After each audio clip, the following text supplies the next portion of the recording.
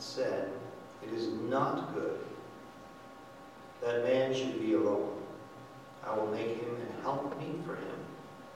And out of the ground the Lord God formed every beast of the field, every fowl of the air, and brought them unto Adam to see what he would call them. And whatsoever Adam called every living creature, that was the name thereof. And Adam gave names to all cattle, and to the fowl of the air, and to every beast of the field. But for Adam there was not found an helpmeet for him. And the Lord God caused a deep sleep to fall upon Adam, and he slept and took one of his ribs, and closed up the flesh instead thereof. And the rib which the Lord God had taken from Adam made he a woman, and brought her unto the man. And Adam said, "This is now bone of my bones, and flesh of my flesh. She shall be called woman, because she was taken out of man. Therefore shall a man leave his father and his mother, and shall cleave unto his wife, and they shall be one flesh. And they were both naked, the man and his wife, and were not ashamed."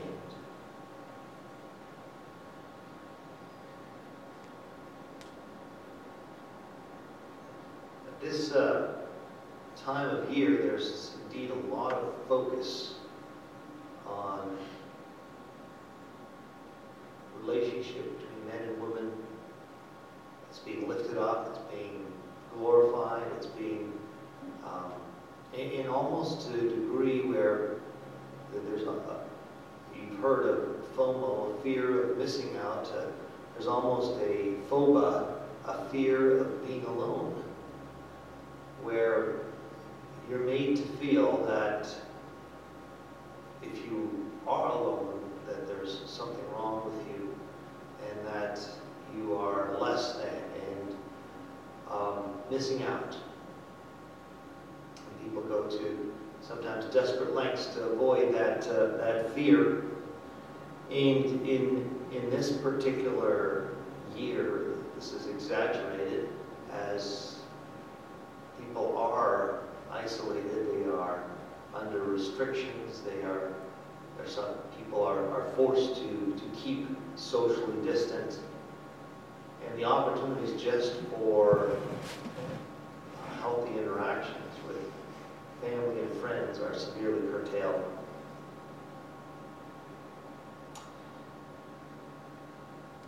God understands. God is sensitive to our deepest needs.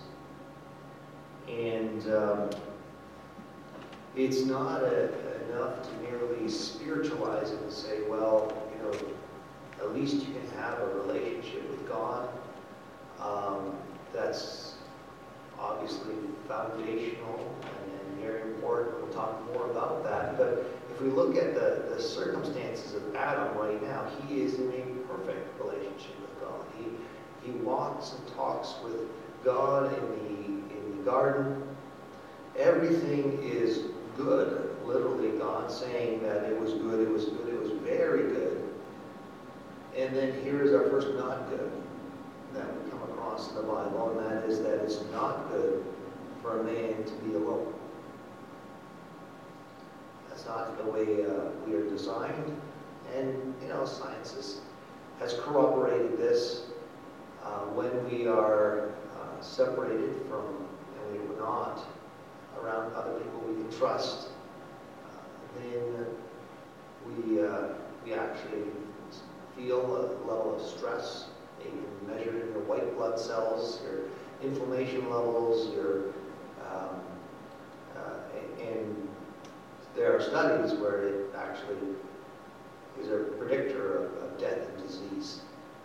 The level of loneliness that you might be feeling. Now, it's not always physically being alone. You can be surrounded by people. And so a lot of it may be even in how much you're open to trusting and how you're thinking about it. But it is clearly something that is in our makeup, and it's not it's something that God has designed to put there. It's not something wrong. This is before the fall. This is before disease. That it was not good for man to be alone. And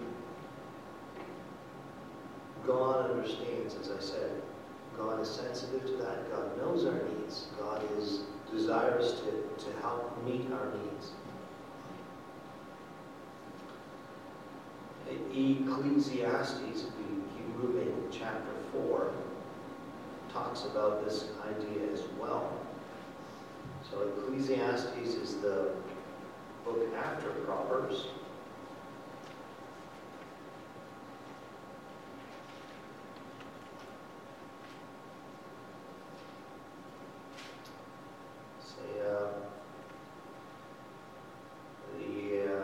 I think written probably by Solomon, by a wise man called the Preacher, who is kind of looking back in his life from the point of view of deep understanding, but there's kind of seeing the emptiness, the meaninglessness. He just uses the word vanity in the King James to talk about that. And I returned, I saw vanity, meaninglessness, emptiness under the sun. There is one alone. This is Ecclesiastes 4:8 now. There is not a second, yea, he had neither child nor brother, yet is there no end of all his labor. Neither is his eye satisfied with riches, neither say he, for whom do I labor and bereave my soul of good? This all is also vanity, yea, it is sore travail. Two are better than one, because they have a good reward for their labor. For if they fall, the one will lift up his fellow, but woe to him that is alone when he falleth, for he hath not another to help him up. Again, if two lie together, then they have heat, but how can one be warm alone? And if one prevail against him, two shall withstand him, and a threefold cord is not quickly broken.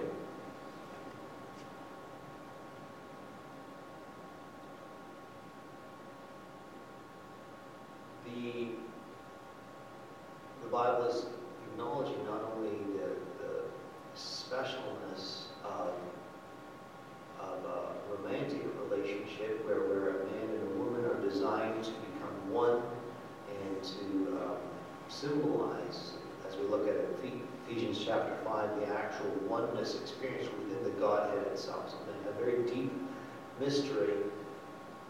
But here we see that we are designed to have relationships beyond that.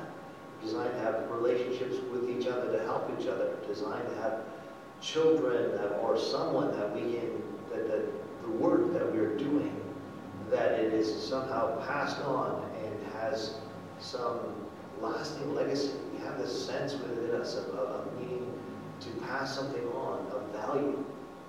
And how it makes it meaningless when you work and you have, but there's no residual benefit for anyone else, and how that is a vanity, makes your work pointless. That actually when we're just for ourselves, we sense that emptiness, and there is support in having more than one. We talk about how you can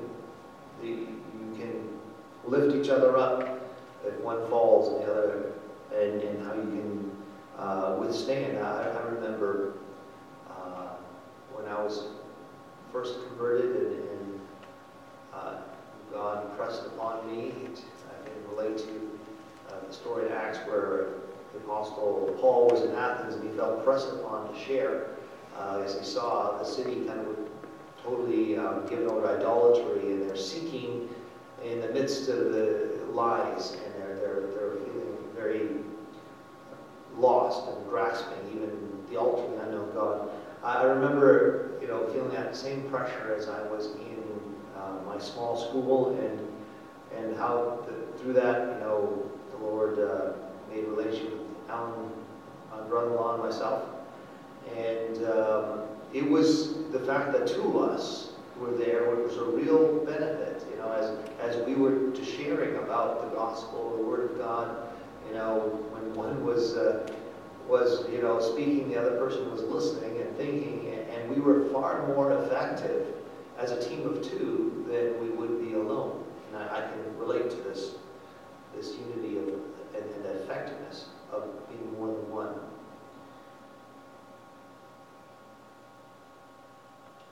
But this isn't how it always works for us either. guess we'll get to that in a bit. We talked about how we're designed for relationship, how we're designed for not only relationship with a spouse, but relationship and even a working relationship. Moses had a very heavy burden on him. I'm going to read from Exodus chapter 18, as he was kind of having a visit from his, he led everyone out to the wilderness, and he was the leader, but everyone kind of looked to him to resolve every single one of their small disputes. And when his father-in-law came to visit him as he came to that part of the desert, he saw that this was not wise. Another instance of the word alone is Exodus 18, and we'll read verse 14 if you follow along. And Moses' father-in-law, it came to pass on the morrow that Moses sat to judge the people, and the people stood by Moses from morning to evening. And when Moses' father-in-law saw all that he did to the people, he said, "What is this thing that thou doest to the people? Why sittest thou thyself alone, and all the people stand by thee from morning unto even?" And Moses said to his father, "Because the people come unto me to inquire of God. And when they have a matter, they come unto me, and I judge between one and another. I do make them know the statutes of God and his laws." And Moses' father-in-law said unto him, "The thing that thou doest is not good. Thou wilt surely wear away both thou and this people that is with thee, for this thing is too heavy. Thou art not able to perform it thyself alone. Hearken now to my voice. I will give thee counsel, and God will be with thee. For be thou for the people to God, or that thou mayest bring the cause of God. And thou shalt teach them ordinances and laws, and shalt show them the way where they must walk, and the work they must do. Moreover, thou shalt provide out of all the people able men, such as fear God, men of truth, hating covetousness, and place such as to be rulers of thousands, and rulers of hundreds, and rulers of fifties, and rulers of tens. And let them judge the people at all seasons. And it shall be that every great matter they shall bring unto thee, but every small matter they shall judge. So shall it be easier for thyself, and they shall bear the burden with thee." So we see a danger. We see the danger of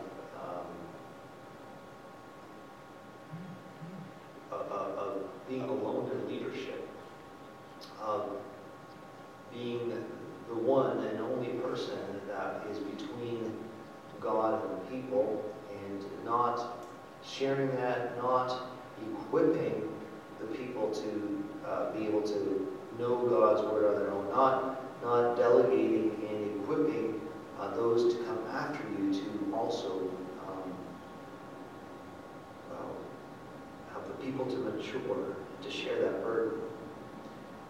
I'm feeling this even more sensitively as I'm kind of reading through Solzhenitsyn's Gulag Archipelago, and you see how in coming days the leadership are going to be targeted, and if people are not able and equipped to feed themselves and to organize themselves and to support each other, then once again we are vulnerable. That you can cut off the head and smite the shepherd, and the sheep will scatter. And that's why what we shared this morning as an initiative to try to really get the body of believers to communicate with one another, to support each other in prayer, to know and be aware of needs, and to work together is, I think, not just an optional thing that, is a nice thing to have thing that, the CFG, the young people, they're trying to do something new. I think it's important for us as a body, especially given the circumstances we're in right now, where we unfortunately can't see each other face to face very frequently, that we need to be connected to each other. It's how God has designed us as a body. It's how we are designed as human beings. And God has placed us in this body. And this body is supposed to be one that supports it. Not that it's all depending on, one person like a Moses to make things happen, but that each of us needs to, and as we read on the parallel passage in Numbers chapter 11, as the other leaders are they're given the Spirit of God, and they have that direct connection with God that we all need, and we are now a priesthood of believers. We're not in an Old Testament model where we need to go to an intermediate in order to hear from God. We have access to God's Word, and we have access to the Spirit of God. And it's critical, it's vital that we build that relationship. But it's not for ourselves alone. It's not to be like the Ezekiel water that flowed and got stagnant in a marsh and was unable to flow to the healing that power. We need to allow that water to flow through us in order to be truly healthy. So I want to encourage us to step outside of our, we have probably filled up our schedules, given, and I know certainly mine have, it seems even though we are at a time of COVID, you would think we have more time, that there seems to be many more things that we're being asked to do. But I do want to encourage you to prioritize your connection with the body.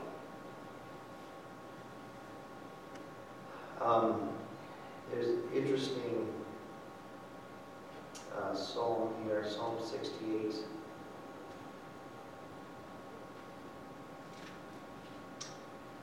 Just to pull that out here, Psalm 68, verse 6, I would like to read.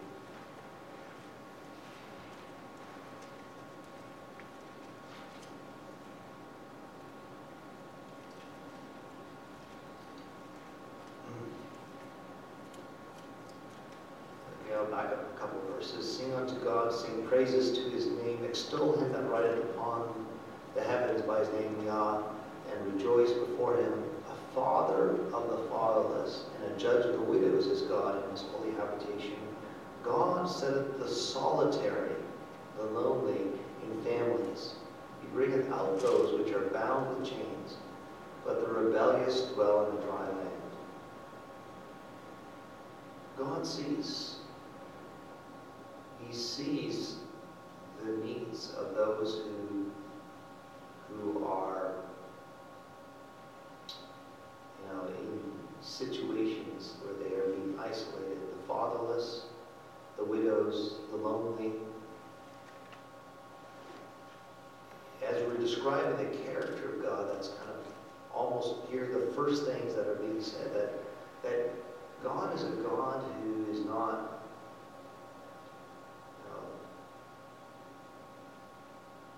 an organization in this world will try to cultivate, we want the healthy, the strong. We think of, the Nazi Germany and how they, we want, these strong, healthy people, and anyone who's weak and anyone who is, less in some way is not able to contribute. We find them, that they're a drain. And organizations, IBM will try to, we're going to have a ranking system, and whoever is ranked below this, we're going to try to get rid of them, and we're trying to get the strongest. And there's this evolutionary survival of the fittest pressure. But that's not how God sees things. God's body is different than that. And that was a contrast from day one that God values, even as he tried to set up in the Old Testament a system that took care of widows, that provided for them. And in his body in the New Testament, even more so. We see passages dedicated to taking care of widows. That first families need to do that, and then the church family needs to be a family to those who are without families. Needs to provide for these things, because that's what God cares about. We see God looking down from heaven, riding among the heavens, right? And as he's riding in glory and majesty, his heart is drawn to those who are alone, to those who are weak, to those who are isolated and without support. And he wants to bring them freedom, bring out those with rebellion chains. And if we are his hands and feet, if the same Spirit flows through us, we will also be moved and care about what God cares about, which is those who are weak. And the church was distinct from the Roman society and so on, in that they took care of not only their own, but the weak in society. And many of the institutions that we have of hospitals and orphanages and all these benevolent, compassionate institutions came out of a Christian sensibility throughout the ages, because rather than take these babies and let them die on the rocks, as was the Roman practice, the Christians took in the foundlings and saw value in everybody, because that's how God sees people. God cares about everyone, and no one is expendable in his sight. He doesn't value about what you can do for him. He cares about each individual. It's not a utilitarian view. And it's the same in the church, that as God has set the solitary in families, this becomes the family. This becomes the place where those needs are met, where God can reach out and meet those needs. We read Jesus challenging people who had to, in those days, it was very divisive, as it may well be in coming days in this place, where, identifying with Jesus was a point of division even within families.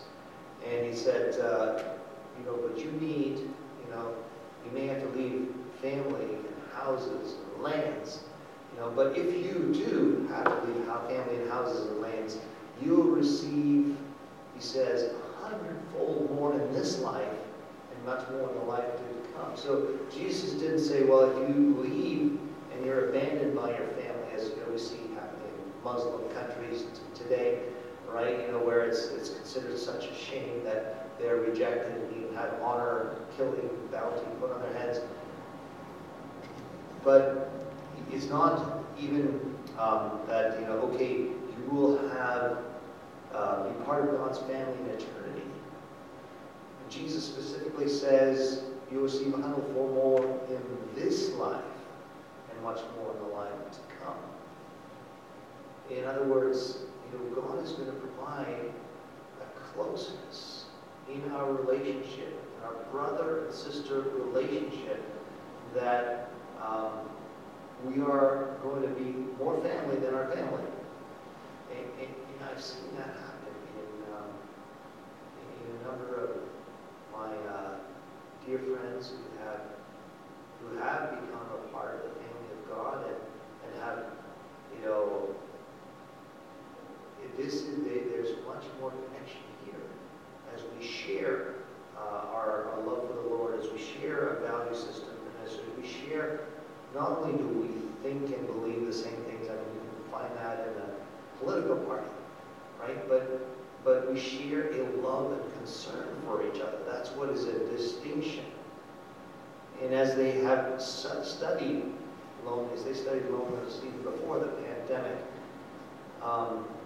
It is really religious observance. It's a sense of community is one of the primary ways to offset this sense of isolation that was already increasing, already problematic before we introduced social distancing and all of the additional challenges that people are facing right now. We are his hands and feet. Now, going back to the initial point of the phobia, the specific pressure that people are feeling at this time of year, that you are incomplete and less than if you're not in some sort of a relationship. Yes, God has designed us to for relationship, and the husband-wife relationship is a special relationship. It's the idea that, some less committed relationship can take that place is very problematic. And there's a lot of that where people are grasping for substitutes that may seem to address that need, but end up being very poisonous. Very sad. Very sad. I hesitate to share the story, but as you know, I live in the country and I've always had trouble with the internet. It used to be even worse. And there were times I had to do something for work and I had to go to the local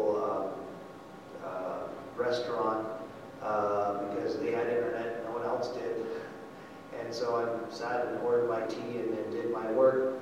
And one time there was some deadline I was working on, and it was February the 14th. And, there was pretty well no one else there. I guess it wasn't considered a romantic restaurant, I guess. But there was one old man at the bar, and he was talking out, to the waitress, and just the sadness. He's clearly feeling this pressure.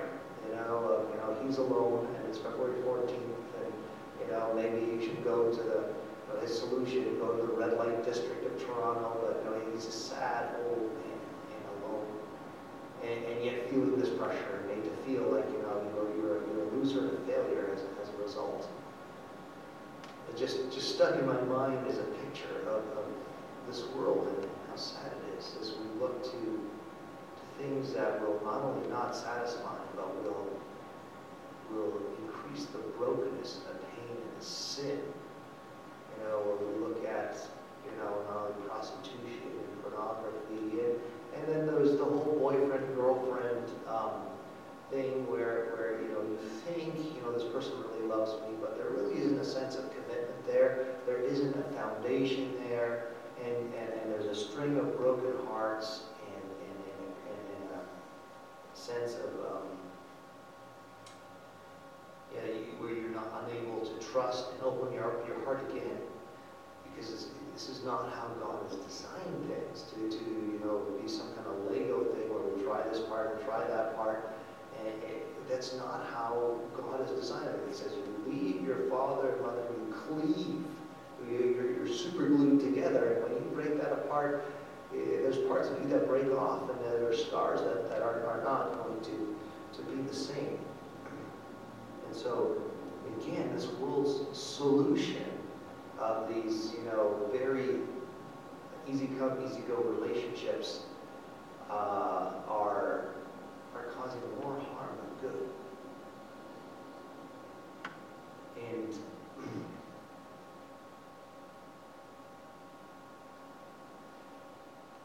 yes, God, when God provides, and as you seek Him first, because I really believe it was a inspirational psalm for me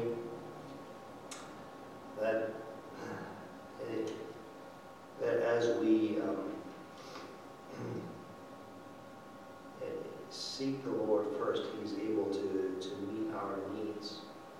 And as we trust the Lord and do good, so shall we dwell in the land, and so shall we be fed. And we see that God does provide our needs. Sometimes But it's not always the case.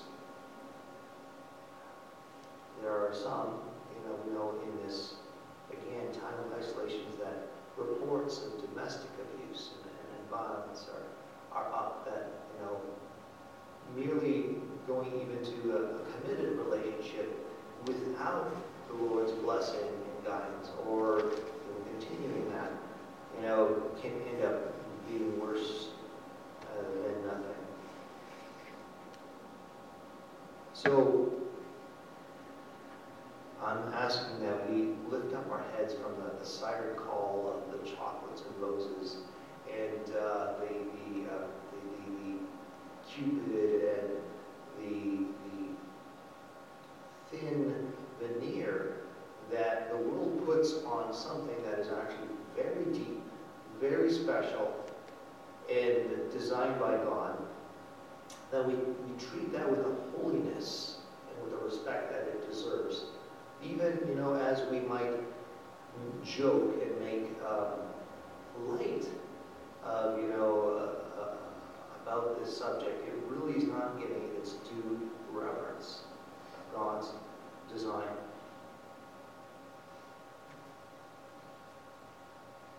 But if we trust in the Lord, He will meet our needs.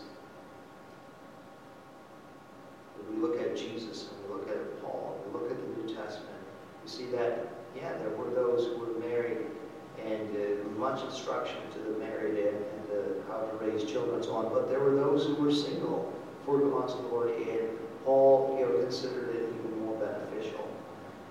But as you seek the Lord in the state that you're in, and you're not discontent, you find a greater fulfillment because you're not working for yourself. You're not this person Ecclesiastes talks about, as someone who builds up this empire, and he's got stuff, but he's got no one to share it with, no one to give it to, and feels a sense of futility in it all. We know in 1 Corinthians 15 that we are encouraged to be steadfast, knowing that because our life extends beyond the grave, it's not just about here, and our relationships extend beyond that it's not going to be meaningless, the things that we do.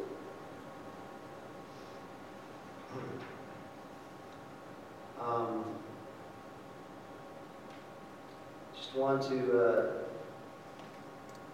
talk about loneliness and being alone are not the same thing.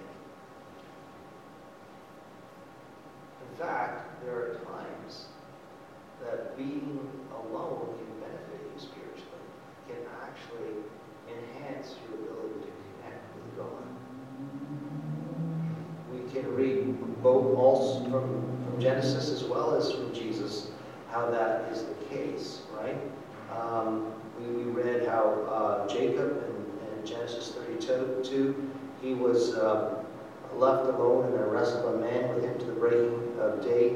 It was when he was alone that he wrestled with that angel and received that blessing. His name was changed from Jacob to Israel, because as a prince he wrestled with God.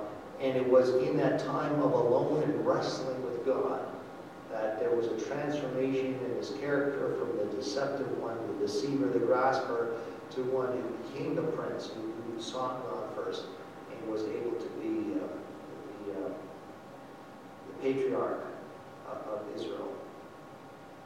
Now, Jesus, of course, is our clear example, and there's multiple places where we can read that Jesus is involved with people. He's fed 5,000. And what does he do? He says, I'm looking at Matthew 14:23, but there's a few others, right? And when he had sent the multitudes away, he went up into a mountain apart to pray. And when the evening was come, he was there alone.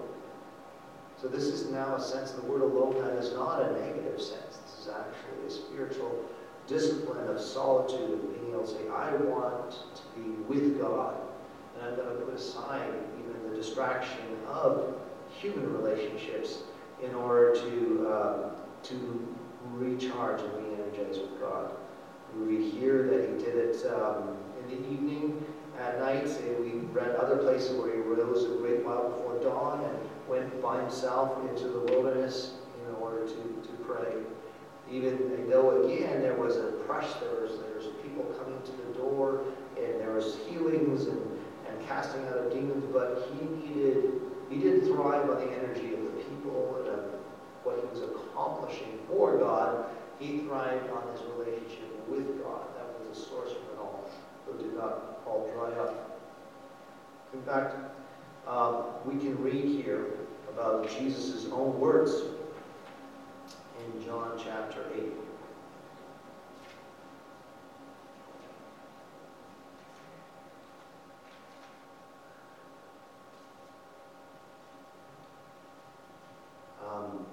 He's being accused by the Pharisees, and he says, "You judge after flesh. I judge no man, but yet if I judge," verse 16, "my judgment is true, for I am not alone. I am the Father that sent me." And as we skip down a few verses to 29, "He that sent me is with me, and the Father hath not left me alone, for I do always those things that please him." And we see that Jesus was not alone. He was not married. He did not have children. He did not have some of the trappings of February 14th around him. But yet he was not alone because he was with the Father. And it was in that knowing that he was pleasing the Father that even in the face of rejection by the courts of the land, by the religious authorities of the land, of being isolated, condemned, and judged, he did not feel alone. We read about Elijah in the Old Testament said, "I am left alone." Everyone's rejected me even after this incredible miracle. But Jesus kept his eye on the fact of that spiritual reality, and that gave him strength and can give us strength that we are not alone. And as we get alone to connect with the Father, we know that we will never be alone. Matthew 28 tells us that he will never leave us nor forsake us, that to the end of the age that he is with us. In John 16:32, Jesus says that, "Behold, the hour cometh now is come that ye shall be scattered, every man to his own, and shall leave me alone. And yet I am not alone, because the Father is with me." So here he is, even being abandoned by the church, by the disciples, by those who were his religious family. He said to his family, "Those are my mother and father, so those that obey the word." And yet, even when they abandoned him, all humans abandoned him, says, "Yet I am not alone."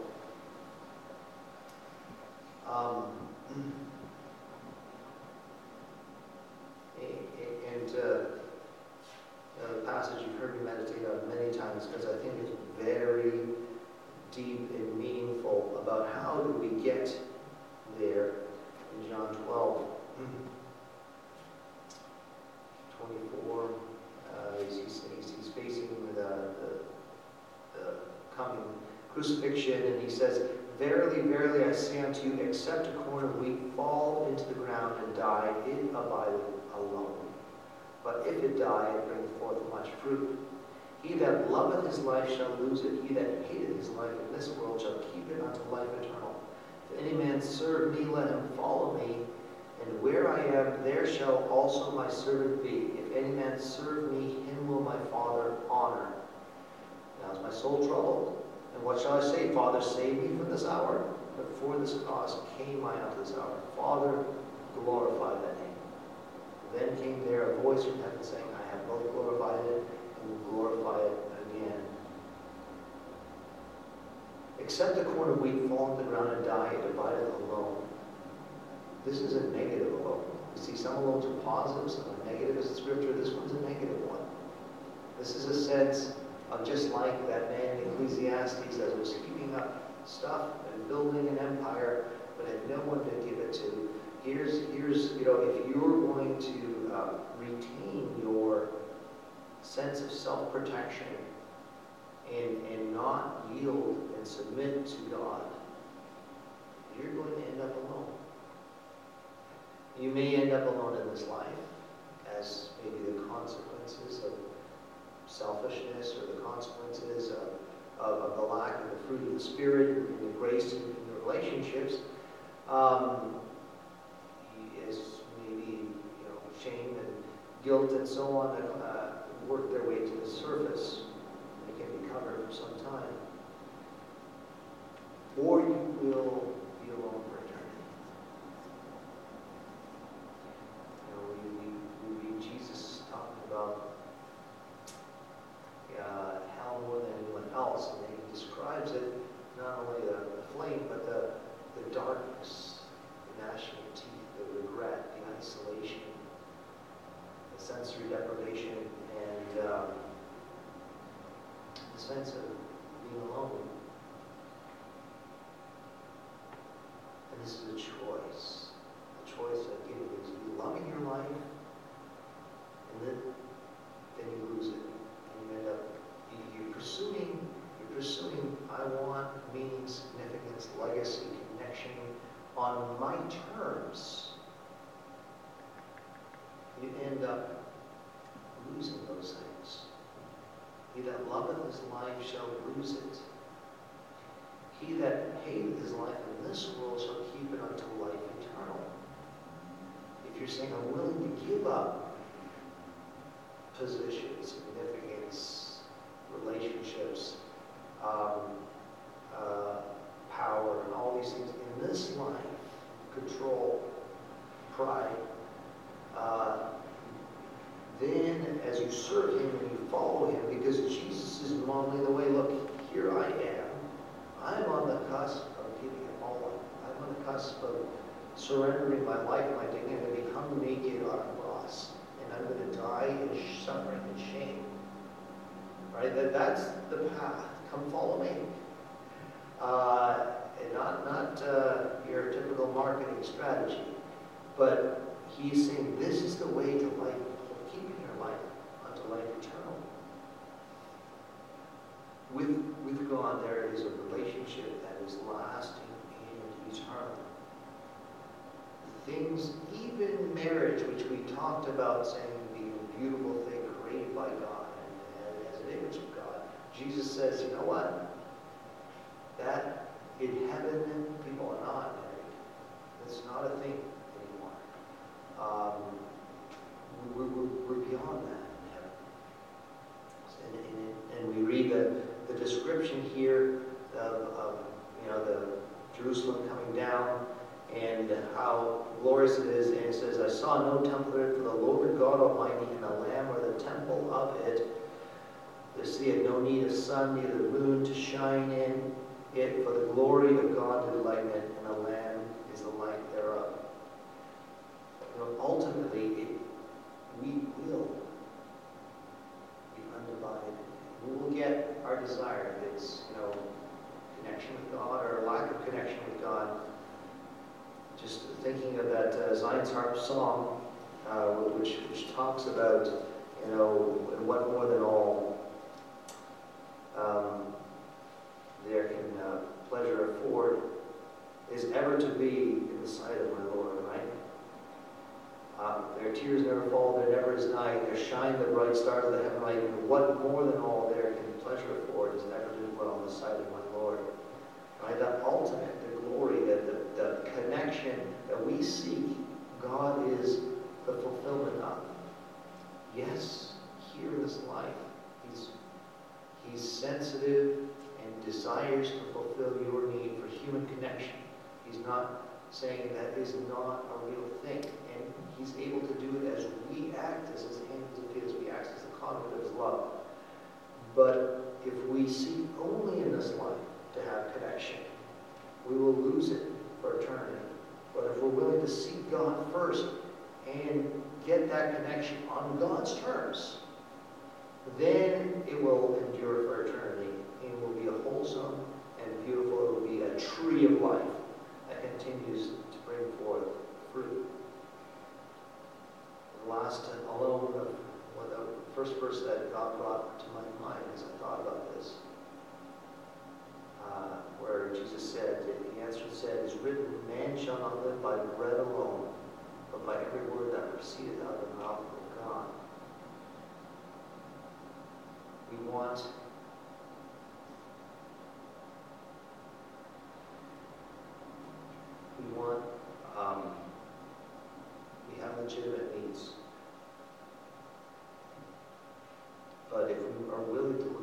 beyond that. We're willing to look beyond. And God, through Jesus, promises us that you will never be alone. You will never feel isolated, insignificant, unloved, and disconnected. That's what he offers you. Please come and accept that on God's terms. This time, this is also a time you would normally be enjoying, and it was a year ago. It was incredible to look at a YouTube saying that happened here. Only a year ago that this stage was filled with young people from all across North America praising God. So I found a song there that I thought would be fitting that these young people sang in 2016. I'd like to decide to just play that right now.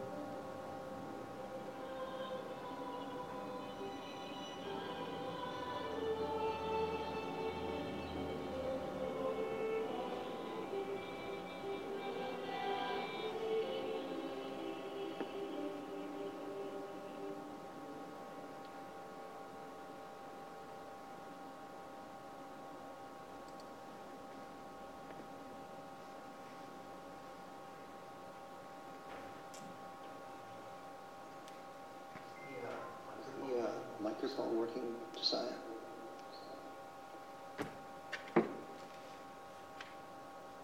Test, can you hear me? I don't think so. Use the pulpit mic. Don't trust this.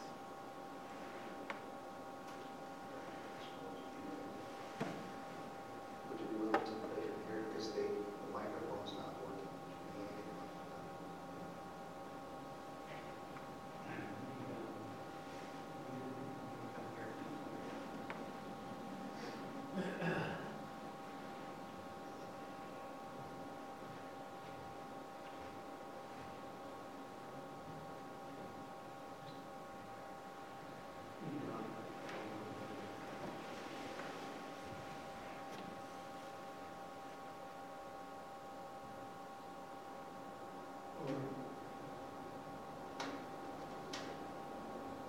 Our beloved Heavenly Father, we bow before you.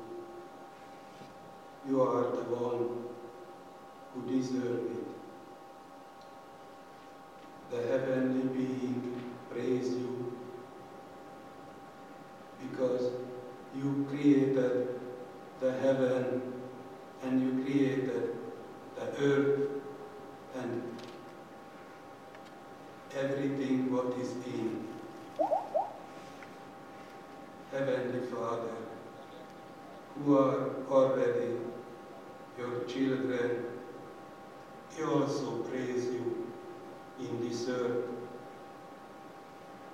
for your love, because you sent your Son, Jesus Christ, for every man to this earth who accept him, who take him word to their heart and start to go in the narrow way. O Lord Jesus Christ, you showed us the greatest love. You died and you sacrificed your life for the sinful man. Help us to be your disciple in this earth between the men. We confess so many times we failed, but you always with us, with your Holy Spirit, and you remind us when we are trying to go on the narrow way. We are so thankful. You give us opportunity to hear your teaching today also. We are so thankful. You give us teachers who take their times to remind us what is your way we have to live in this earth. Thank you for reminding us to remember the lonely, the sick people. Remember to do the right things. Heavenly Father, we are so thankful you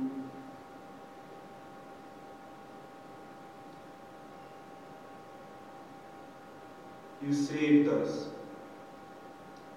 We saw you also with us. You promised you never leave us. Help us to remember when we feeling we are alone. You keep your word. You never forsake us. not like a man who sometimes changing what they say. We are asking to the young people, help them when they feel they need some company, they need job. Help them to remember them. You know what they need. Give them to understand. When the time is coming, you will provide. Heavenly Father, we are remembering the sick brothers and sisters who are not able to came to the church, who are not able to go to the stores to buy some groceries. Visit them, your Holy Spirit. Give them comfort.